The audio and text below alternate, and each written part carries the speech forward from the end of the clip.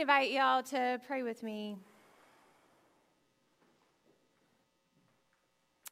Gracious God, as we prepare to come before your word this day, we ask you to get our attention and help us to settle into this time and space.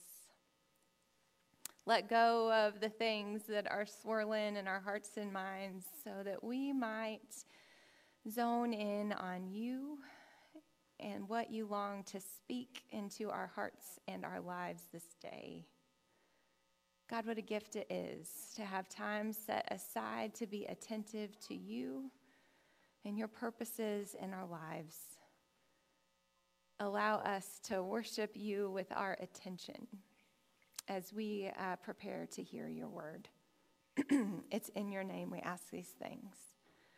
Amen. So we are in the middle of a sermon series where we are recognizing how important communication is to our relationships and their health, and how this is also true to our relationship with God. Each week we are looking at how prayer can serve as a lifeline between us and our Creator by examining different prayers captured in Scripture and the ways these biblical prayers worked to connect God and God's people. Today, we turn to the Psalms, which was the hymn book of the Israelite people, to hear the only psalm recorded there that is labeled as a psalm of praise. So let us listen for God's word as it comes to us today in Psalm 145.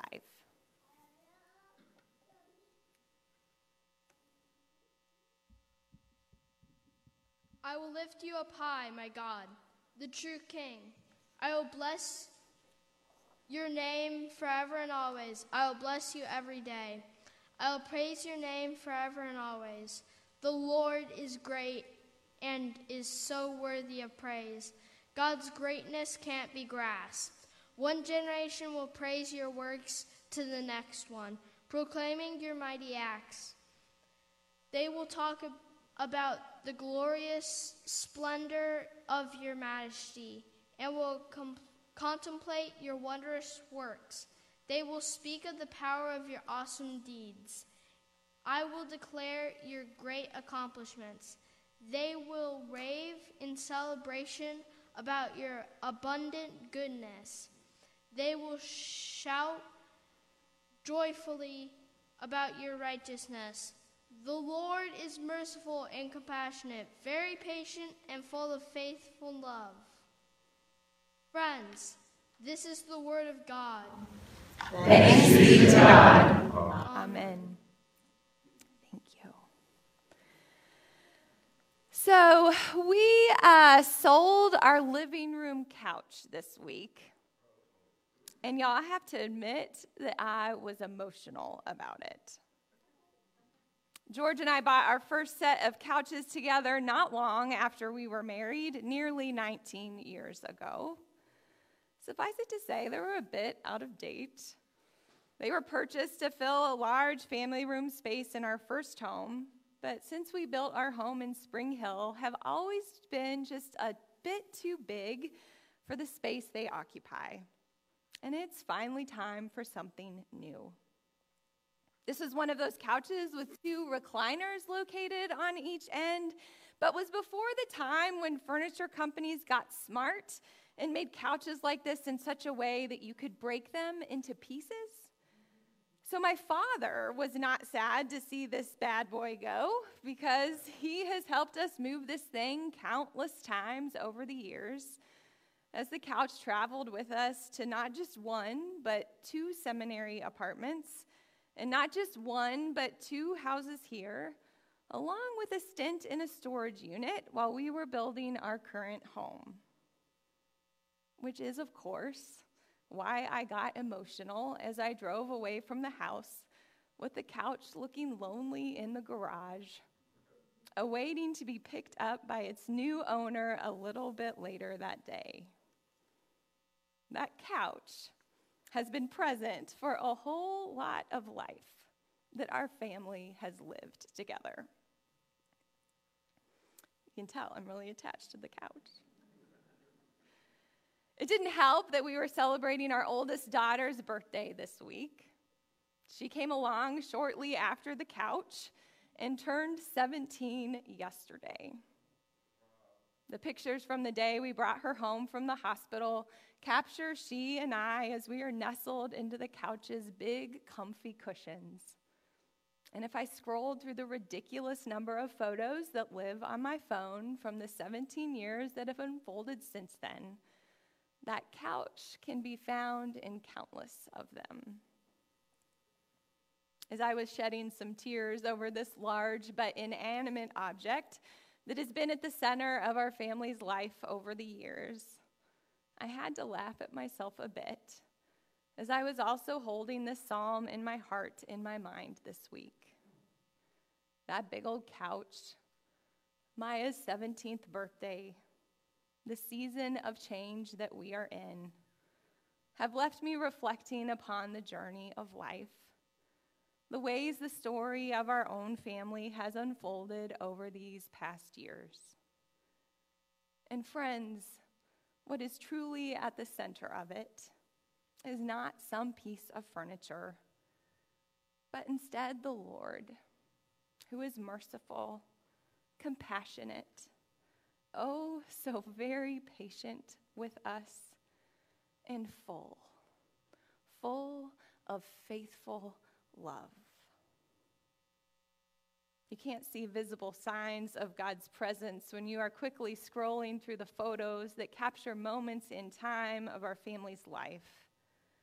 But if I sit and think about the ups and downs, the twists and turns that we have navigated as we have walked these years together, the mercy, the compassion, the patience, the faithful love of our God have guided us, sustained us, seen us through, and continue to do so as each day comes.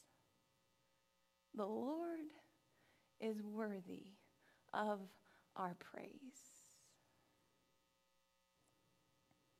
Part of why God invites us to pray prayers of praise is that they help us to remember who God is and who we are not.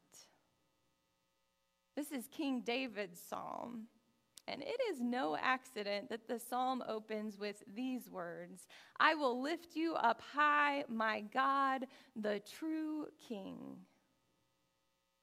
There were seasons in David's kingship that he forgot who was the true king, wielded his own power in horribly unjust ways, and hurt others and his leadership as a result.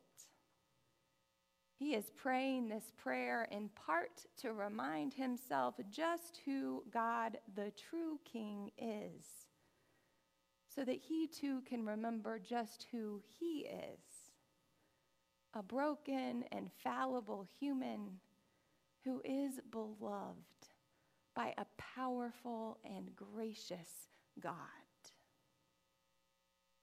There is a reason the Scout Law includes reverent as a characteristic of a Scout that helps fulfill the Scout mission of preparing young people to make ethical and moral choices over their lifetimes.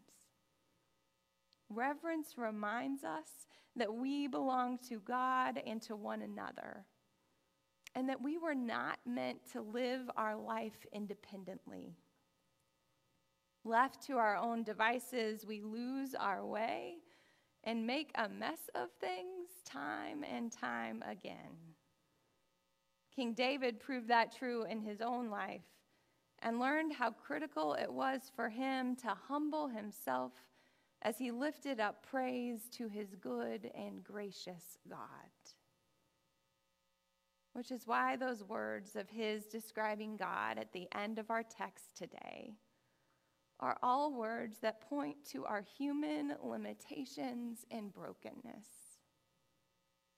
The Lord is merciful when we make mistakes and lose our way. The Lord is compassionate when God meets us in our suffering. The Lord is patient with us when we are distracted or stubborn or unyielding, the Lord is full of faithful love, even when we are not. When I think about our family's life as it has unfolded over these years, it is that Lord that meets us in the midst of this life that is full of pain and brokenness, beauty and wonder, struggle and hurt, joy and chaos. It is that Lord that is at its heart, at the center of all that is this messy and wondrous existence of ours. It is that Lord that continues to seek to lead us toward life. Unlike the couch that is pictured in the background of so many of our family's photos, it takes more than a snapshot to capture the presence and movement of God in our lives.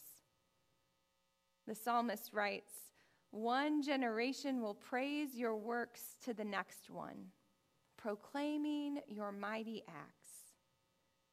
We have to take time to recognize God's movement in our lives and then to tell the story to the ones who come after us.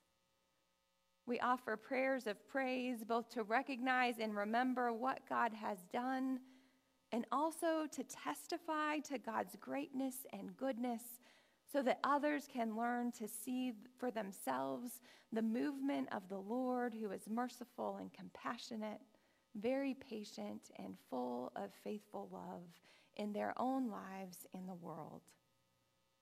Praying prayers of praise draws us closer to our God. When we share the testimony that is at the heart of those prayers, it gives others the opportunity to draw close to God as well. As we have moved through this sermon series, we've taken time each week to practice the prayers we are studying from Scripture so that we can experience them for ourselves. Today, we will do the same. And so I will invite you here in just a minute to spend some time reflecting upon the presence of God in your life and the story you have to tell about just who God has been to you, what God's presence in your life has meant as your own years have unfolded. There are so many names of God that each in their own way capture an aspect of who God is, speak of God's character. In this time of reflection, you are invited, as you feel comfortable and are led, to come forward and share your testimony of praise to God by writing a name or characteristic of God that speaks of who God is to you and how God has moved in your life up here on our canvas. May we honor this time to give praise to our Lord.